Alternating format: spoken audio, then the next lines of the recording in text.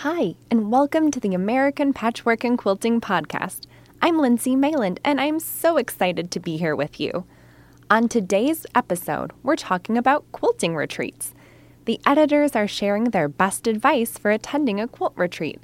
And later in the show, you'll hear Vanessa Vargas Wilson of Crafty Gemini talk about the luxury quilt retreats she operates.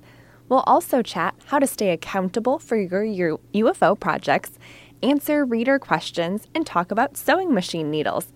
So let's dive right in. Have you ever been on a quilt retreat? For many quilters, it's something they look forward to year after year, and for others, it's a dream they hope to cross off their bucket list one day. It can be an inspiring and fun event for all those who attend, and a way to make some new quilting friends while you make a lot of progress on your projects. I'm here with Jody Sanders, the editor of American Patchwork and Quilting, and Doris Brunette, the editor of Quilt Sampler, who both go on quilting retreats frequently. They have some great advice to share for all of those who have a quilt retreat in their future. Thanks for joining me. Thank you for having us. This is a topic that Doris and I both love. We both attend a variety of different retreats hosted by different groups. And I think that's the thing that maybe people don't recognize is that it could be a guild that's hosting a retreat. It could be a shop. It could be a teacher. Doris, you've just come back from a retreat with a group of friends. I did. We were a group of friends that met about 10 years ago. We all had quilt blogs at the time and met online, so we picked a retreat center, and one person kind of took charge of organizing it, and we came from all over the country, and we've been getting together every year since. So. And that's the neat thing I think about quilt retreats is that they can take on so many different forms and ways that they're put together, whether it's a group of friends who are just getting together to sew for a weekend and have done that for several years, or it's more specialized in terms of an actual project in the same location. But I think the main thing is that it's just getting away and enjoying some time with some like-minded people. I know for me, I have boys and a husband, and I don't have any sisters, and I enjoy getting away with my lady friends and my quilting friends and just doing something that I enjoy for several days at a time. But I think we've also, because we've done it for so many years, we've also maybe got some tips that we could share with people. There's some things for people to think about as you're getting ready to either go to a retreat for the first time, or maybe you want to even plan a retreat. You've never been to one, you don't know anything about retreats, you don't know where to even start. But maybe we could talk about some things that could help people when they're getting ready to go to that first retreat, or maybe even plan a retreat. So I think the first thing is to figure out who's going to be part of the retreat, and maybe you can talk about the friends. You said you guys were all bloggers, and so you didn't necessarily live close to each other in terms of geography, right? No, we didn't. So the one person who kind of brought it all together chose a retreat center that was in a convenient location to her, and those of us that could drove. We have, people that drive 5-hour drives. We have a person that drives about 9 hours to get there. We have somebody that flies from California to the Midwest, someone from Florida to the Midwest. So it kind of depends. And you don't have to do big retreats like that. It can be something local you do. Like you mentioned that there are guild retreats often. I know the guild that both you and I belong to has retreats here in the area, and you can stay overnight there, or if you prefer, you can go home and sleep at night and come back. A lot of the smaller retreats are like that. So it kind of depends. Tips for packing and that sort of thing kind of depend on what type of retreat you're doing and whether or not you need to bring bedding and towels and in addition to all of your quilting supplies and projects. Yeah, I have a friend who, several friends actually, that bring their chairs with them to a quilting retreat, depending on if you've been someplace before and the quality or lack thereof of some of the seating that you have. There's some of my friends who can only take themselves in their vehicle when they're going because they bring so much stuff with them, including their own chairs and ironing boards and cutting mats and things like that. And you mentioned people having to fly. I think that's also a consideration when you're deciding and determining what to pack, Oh, yeah, that makes are a you big going difference. across country and flying, or are you able to drive and pack as much as you can in your Right. car? I went to a retreat last summer in Texas, and it was the first time I'd ever flown to a retreat. And yeah, that's a whole different ball game. Then you have to consider, like, is somebody that's local or the retreat center, do they provide rulers and cutting mats and some of the bigger things that you don't want to carry? Obviously, if you have rotary cutters and that type of thing, it needs to be in your checked baggage and not in your carry-on items. So that makes a big difference. I know a lot of people that, like the friends that I retreated with last month that had to fly, they bring kits a lot of times because it's a contained project. It's a project that usually will keep them busy for the whole time that we're there. And that way they only have to bring, one project as opposed to those of us who pack like 6 projects in case we get bored with one, we move on to the next. Yeah, I'm guilty. One retreat that I drove to, my suitcase with my fabric in it was bigger than my suitcase with my clothes for the week. So I think, Mine was too. one of the considerations is how are you getting there, and how are you going to get all your stuff there and back. In the retreat that you went to with your group, now, do you guys have that in association with a quilt shop, or is it separate from a quilt shop that's It is close by? Yeah, it's a retreat center that is owned by a quilt shop. So it's right there. The shop is basically across the street, and I know there's several of those around the country. I've been to different ones here in the Midwest. It's kind of nice because then if you forget something, you can run across the street and get whatever thread you need, or you get tired of what you're sewing on, you can go buy a new project too. Yeah, the nice thing is most of those shops will run a tab for you. Exactly, So, yeah. the nice thing or Yeah. bad thing, depending on how you look at it, is that you just go in and for whatever time you're there, you just, they run a tab on the side and you pay for it before you leave. And Exactly. It's handy. that's also a nice thing to have if you're at a retreat. I know for some of the retreats I've been to, we're at a youth camp kind of situation where it's probably a little less expensive than if you're at a hotel. That's also an option for people, is to have a retreat at a hotel with a meeting room. Those costs usually, start adding up pretty quickly. So if you can find a camp, maybe they usually have big meeting rooms or eating areas that you can have your sewing separate from the eating, and you don't necessarily have to clear everything off at every meal. But one of the things that you need to take into consideration if you're doing it at like a youth camp is kind of the sleeping situation too. And you usually have to bring your own bedding. So you need to make sure and do that. I have had friends who have ended up at the local Walmart because they've forgotten sheets or towels or something. The other thing is we've gotten older that we pay attention to is the bunk bed situation.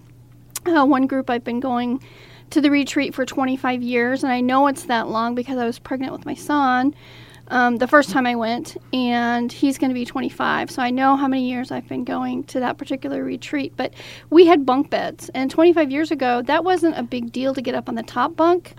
25 years later, it's a big deal. Right. And so that's actually one of the reasons why we left the camp that we were retreating at, is because we just couldn't get up on those top bunks anymore. Right. And so I think that's a consideration when you're looking into going to a retreat, is kind of finding out what those kind of sleeping situations are. The other thing that I think people need to look at or think about is the food situation. And there's lots of ways we can go on this. So, for example, I'm thinking of food, most retreats have a treat table. So people bring treats, and one of the things I spend more time doing probably than sewing is visiting and talking with people, and also going to the treat table. One of the things I try and always do at the treat table is to take something that can be left out all day long. So as the grazing is going on and people are eating things, I'm not worried about, ooh, do I need to get this in the refrigerator? Oh, does this need to be refrigerated? So I think thinking about those kinds of things when you're going to a retreat, and it's things that aren't necessarily always on a checklist. We do have a really great checklist of what to pack for a sewing retreat, and we want to talk about a few of those things as well. When you're packing, I think for clothes is just to remember to bring layers. The temperature in those rooms can vary quite a bit. A lot of big meeting rooms have windows in them, so they might be warmer during the day when the sun's out and a little cooler at night. Or, you're in a really hot climate, and so the air conditioning is chillier in the room because they're trying to keep things cool. So I think bringing layers is a great idea, just so that you can add or take things off, just to make sure you're comfortable, because there's one thermostat and lots of friends there. Right. And yeah, even if you live with only one person, it's hard to please everybody all the time when it comes to the temperature and climate in a room. So. Right. So in terms of packing and what you should take, the first thing you want to do is find out from who's ever hosting the retreat, what do they provide? There may be some things you can take, but you also need to know that you're probably going to have to share some of those things and be ready to do that. Definitely. And I know some retreat centers will provide the rulers and cutting mats, and you just need to bring your own rotary cutter. But if you need a specialty ruler, you want to make sure to bring your own, or you have one that has the half-inch marks that, you use all the time.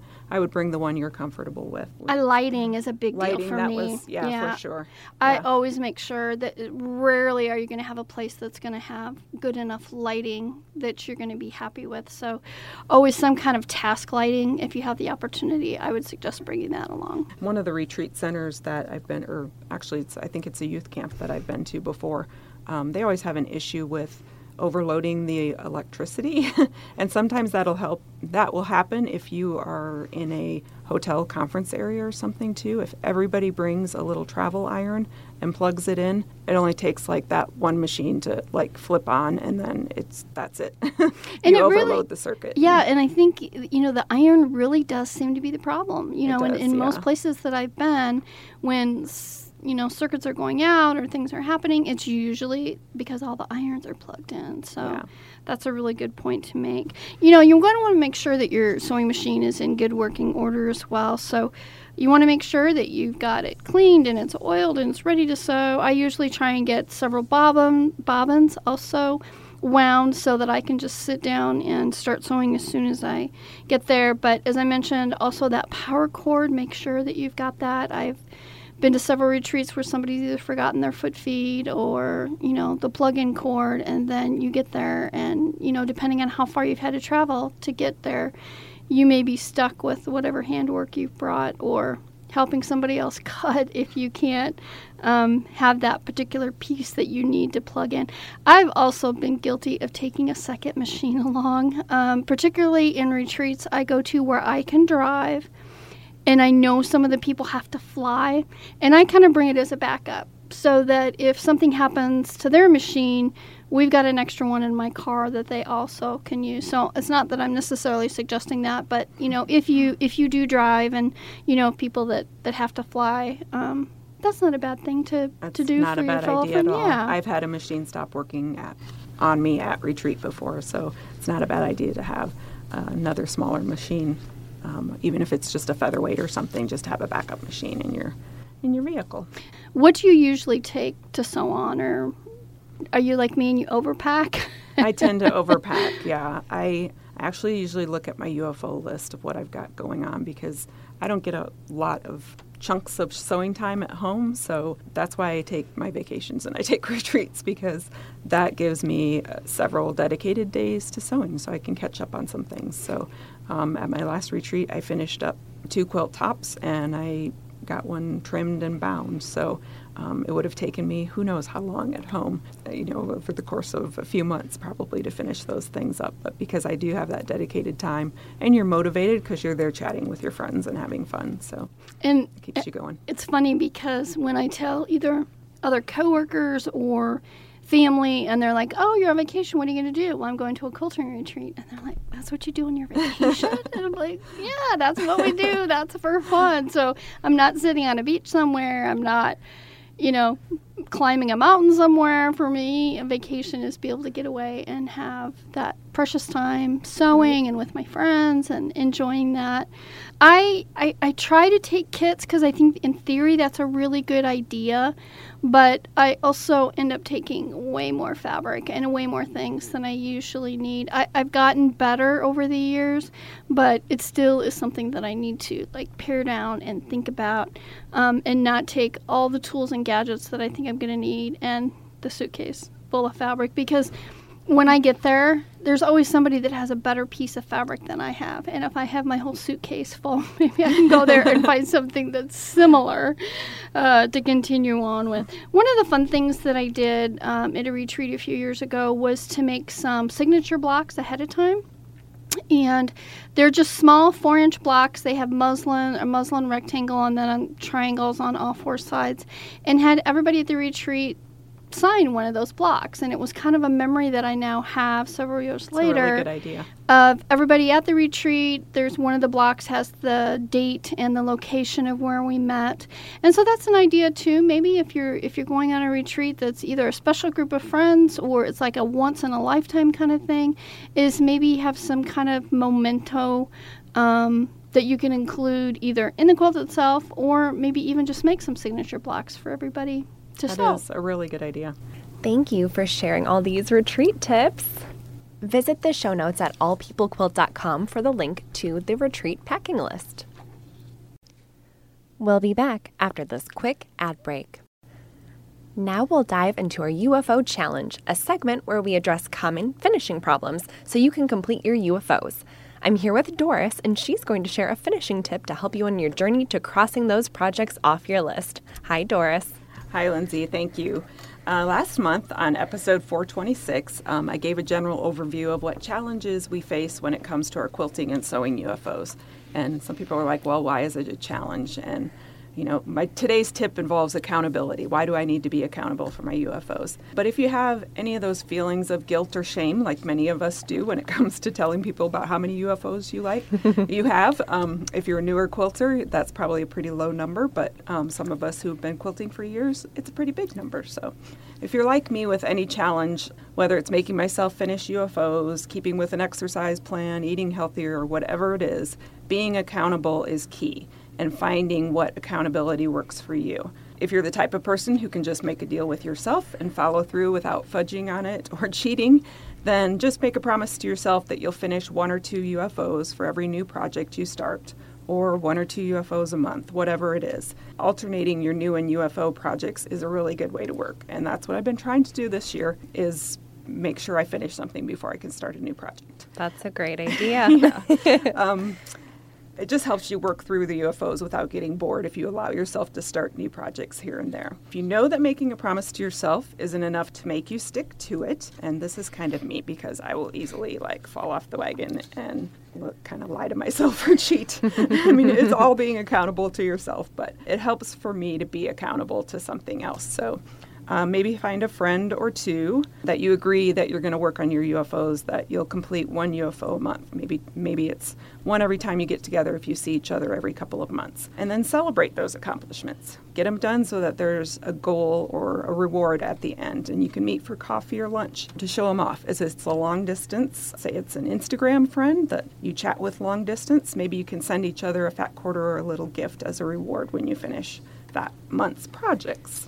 And then the third example I would give would be joining a UFO challenge group such as the one that we have through our APQ's website. Sometimes you can find those through guilds or even Instagram as well. Our APQ website has a really active Facebook group, and the one thing that I think is really wonderful about it is that if you are having trouble deciding what to work on next, a lot of times, such as our group, we have you number your UFOs at the beginning of the year. We choose a number each month, and you work on that UFO. That way you don't have to decide which one, especially if you're not super excited about any of them. The other thing that's wonderful about our Facebook group is anytime you come across something and you're like, oh, I really hate this, or I don't like the way this part came together, or this isn't pieced very well, but I don't feel like taking it completely apart. Put a photo up on the Facebook group and ask questions, ask for advice. I promise you'll get a lot of suggestions, and surely you'll like at least one of those suggestions, and it can really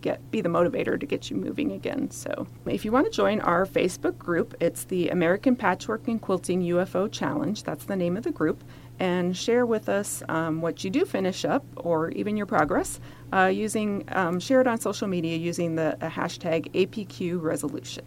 Yep, and Doris mentioned that we choose a new UFO number to work on each month. So since this is the first podcast we've had in August, I get to share that number with you. So August's number is number 9. So you can learn more about the UFO challenge by visiting allpeoplequilt.com/resolution. Thanks, Doris. Thank you.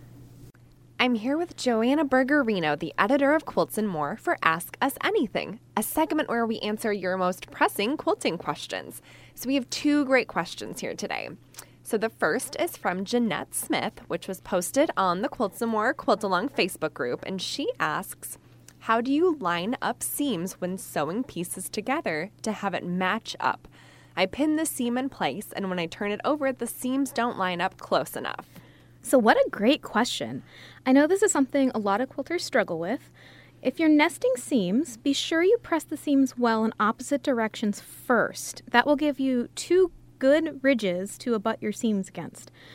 I like to place 2 pins in an X where the seams join, with each pin starting in one seam allowance and going through the other seam allowance. It just helps keep them from squirming around. As you get used to nesting seams, you should be able to feel if the fabric is slipping a little bit as you're feeding it through the machine. You'll just notice that they aren't nesting quite as well anymore. And what about like if you're matching points? Like I know it can be really tricky to not cut off points when you have 2 points that are touching each other. Right. I actually recently filmed a video about this, showing a little trick that I call the positioning pin. So basically on the wrong side of your fabric, you're going to stick a pin through the first point you want to align. Then you're going to push that same pin through the second point on the right side of the fabric. Making sure that the positioning pin is perpendicular, you then pin the 2 pieces together as normal. So if you did it right, the pieces should be right side together, and once you sew it, those points should be touching. Yeah, so it's really easier to see this tip in action. So if you go to our show notes, we will link to the video that Joanna did so you can see it.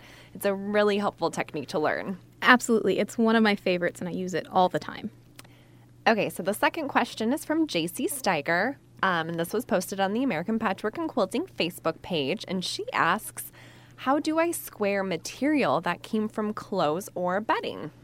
So a lot of material that comes from clothes or bedding is knit, or it's of a different weave than quilting cotton, and they can be prone to stretching or distorting.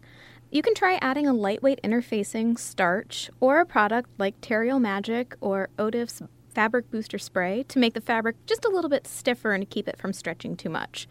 Sometimes the material you're using is cut at odd angles and you need to square it up before you sew with it. Using a sharp rotary cutting blade and avoiding moving your pieces too much as you're sewing will help you to avoid some of that distortion. When squaring a piece of quilting cotton, you align the selvages and then trim the side edges to be at a 90-degree angle from the selvage. Since bedding or clothing material won't have those selvages, it makes it a little bit trickier. So fold the fabric in half, cut a straight edge to act as your selvages, and then you can use that straight edge as a reference point to cut those 90-degree side edges. Awesome. Thanks so much, Joanna. So if you have a question that you'd like answered on the podcast, just email it to us at apqpodcast@meredith.com. Now Joanna and I are jumping into Back to Basics, a segment where we share tips and tricks about a sewing tool or technique. Joanna, what are we learning today? Today, I'm going to share with you 2 of my favorite tips for sewing machine needles. The first tip is that it's helpful to switch out needle types depending on what type of material you're sewing. So, for example, if you're sewing a t-shirt quilt with knit fabrics, it's best to use a ballpoint tip, jersey, or stretch needle. When you go to the store, the packaging will usually tell you what kind of material is best for that particular needle, so that's really helpful. For most quilting cottons, a universal needle in size 80/12 is the most popular. Since you may need to swap needles frequently, I like to keep a pin cushion near my sewing machine that I divided up into labeled sections. So each section holds a particular type of needle, and then I don't have to remember what it was. When the needle gets too old, I just toss it. The second tip is a pretty basic one, but it bears repeating because I'm really bad at this. So change out your needle and throw out the old one every 8 hours of stitching, or at the least at the end of every project. Again, I'm guilty, like so guilty of keeping my needles past their prime. But you'll find that your stitch quality isn't as good, and there's a chance they'll break, which can damage your expensive sewing machine, and nobody wants that. So change out those needles often. Great tips. Thanks for those reminders, Joanna. We'll be back after this quick ad break. Welcome to Getting Social with Jess. I'm your host, Jess Ziegler. This week I got to talk to Vanessa Vargas Wilson, who is the Crafty Gemini. You probably know her from her YouTube demos. And actually, I was editing our chat afterwards, and my son walked in the room. And since it's a video chat, he could see the split screen of me on one side, Vanessa on the other. And he was asking who it was. And I was like, you know what? I'm going to show you her YouTube page. And he freaked out. She has over 500,000 subscribers on YouTube. And to a kid who watches YouTube, like, I think he watches it all day. I mean, it's probably not all day, but he watches a lot of YouTube. Instant street cred with him. So I'm going to put a link in the show notes that shows like pictures of the house that they get for these retreats that we talk about in the conversation. So you want to go check that out and then daydream of joining her someday like I'm doing right about now. So enjoy the conversation with Vanessa. Welcome to Getting Social with Jess, Vanessa Vargas Wilson. Thanks for being with me. No problem. Thanks for having me, Jess. Yeah. To kick things off, I'm sure everybody knows who you are, but would you give us a little background of your personal life and maybe your crafting and professional life too? Sure. So online, I'm known as the Crafty Gemini, and you can find me under that handle on everything from YouTube to Instagram, Pinterest, Facebook, all the things. I'm under the Crafty Gemini. And a little bit about me. I was born in New York. I grew up in Miami, Florida with my mom and three other sisters. We're four total. And my mom made our clothes when we were kids because when she came to the U.S. in the 60s, she worked in the garment district in New York City. So she was a teenager. And, back in those days, you got paid by the piece. So the faster you were, the more money you could make. And for her, she was super fast. And I think that's where I get it from. I talk fast. I do fast. And she used to often sew her fingers because they were industrial sewing machines, right? So she said, I know, right? Super scary. So she used to have like a system, like she would literally pass out, lean on the machine. Wrap it up and keep on going. So when I, at 8 years old, wanted to learn how to sew, she would tell me no. She'd always say it's too dangerous because we only had an industrial sewing machine at home. Absolutely. She had an industrial singer. And I remember sometimes when she was gone, I would turn the machine on and just floor it. And it'd be like 2,000-3,000 stitches per minute. It would fly.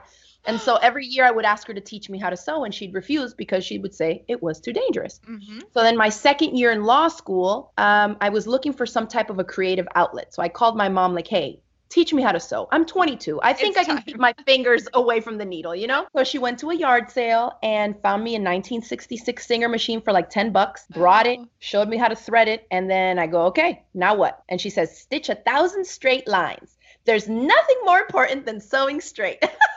Whoa. And I remember thinking to myself, I don't think so. I don't have time for that. I want to make something, So I took an old pair of jeans, started cutting it up. And I remember sewing the bottom edges together, wrong sides touching. And then I looked at it like, no, that doesn't work. Let's chop off that whole seam and redo it wrong, pretty sides together. Sure. And then that's how I just started teaching myself how to do all that stuff. But I've always been really crafty as a kid, making all kinds of stuff. It was just that one craft that I did it because my mom was scared to let me do it. Yeah. And so, I graduated law school, but I remember my second and third years, I would run out of class 10 minutes early, sneak out the back road just to go take a quilting class. And my friends would say, you're the only 22-year-old I know that skips law classes to go quilt with grandmas. And I'm like, yes, and I love every second of it. Yes, ma'am. Totally. You do so much in your business, but one of the things that I wanted to talk to you about was your retreats. When was the first time you did a retreat? So I launched an online quilt club in 2014. Okay. And having run that, we were starting to see like this, that's what I wanted to create with it, was this amazing community online. Mm-hmm. Well, we were doing the quilt club and everybody was just, like best of friends. People that lived in areas were meeting up together to work on projects, to chat about things. And so I told my husband, well, what if we do a retreat and give all these club members an opportunity, obviously limited number of people, but give them an opportunity to meet in person. We would have so much in common, right? Because at that time, I was also doing live streams back in 2014. Wow. So I was doing live chats with them weekly. So it was like we were all getting together for a mini online retreat. Sure. And so the first retreat we did, we had almost 40 people. It was quite intense. People came from everywhere, including Canada, all over the US. And they were, ecstatic. They met each other in person, people that they were secret sisters with in different monthly swaps that we used to run. And so we started from there, and it was a way to bring kind of the online community in person, with the same things that we had in common online. And you're in Florida. So when folks are coming from Canada, they're making a special trip It is. for that in-person connection. That is so cool. Recently on Instagram, I've seen, I don't know how else to say it, but these baller houses that you're hosting. They're mini mansions. Yeah, mini mansions. I went to go there. Tell me how that came about and what has the response been to it? Sure. So we first started doing retreats at like a Lutheran church camp. It's like a kids' summer camp. You know, like you think about camp, right? Cabins out in the middle of nowhere. There's no cell reception, no Wi-Fi, right? And it's just outdoorsy. It really is like a retreat.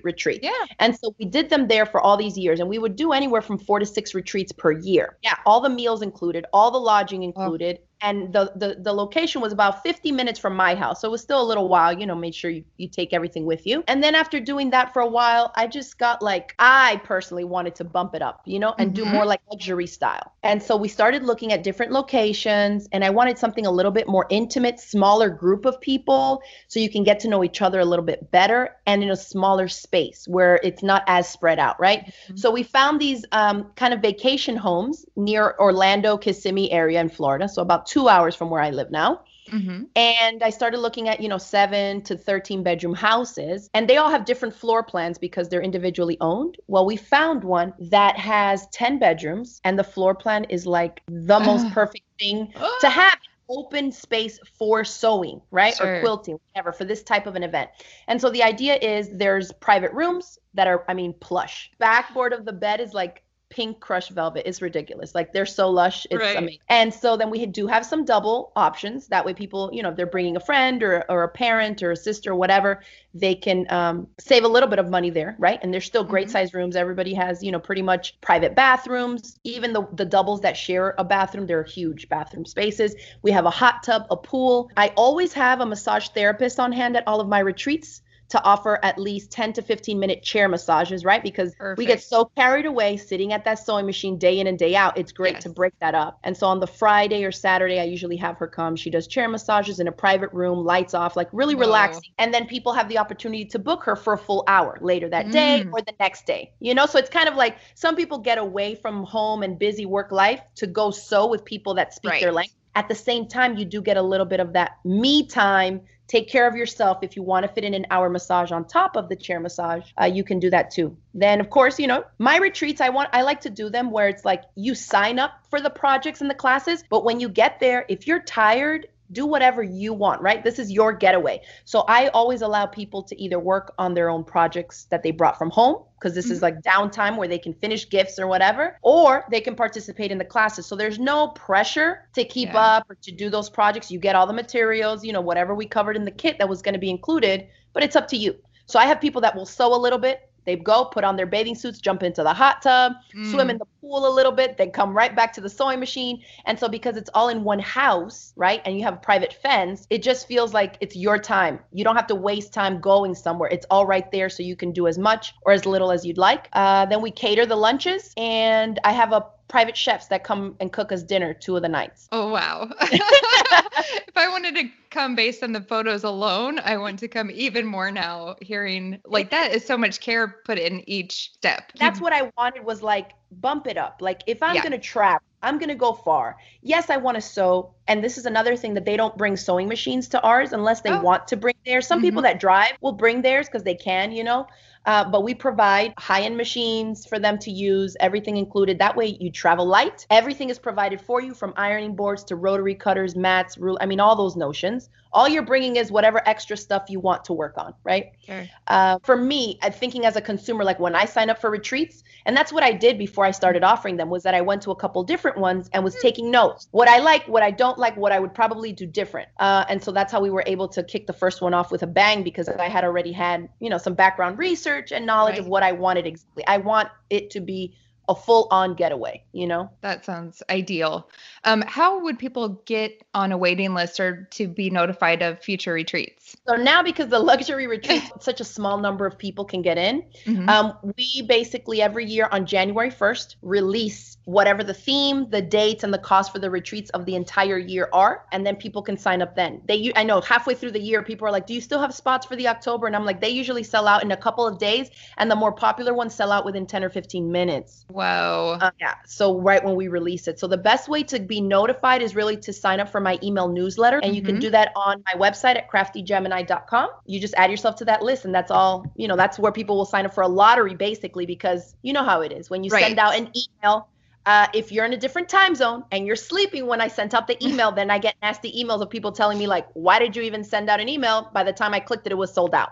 So we try to make it a little bit fair. And this year we did a lottery. So you can get it whenever. And then we randomly chose people, give you the opportunity to sign up and pay. If not, then we move on to the next person in the lottery, Yeah. To make it a little bit more fair, since we know there's people across different time zones trying to get in. Right. Good to know.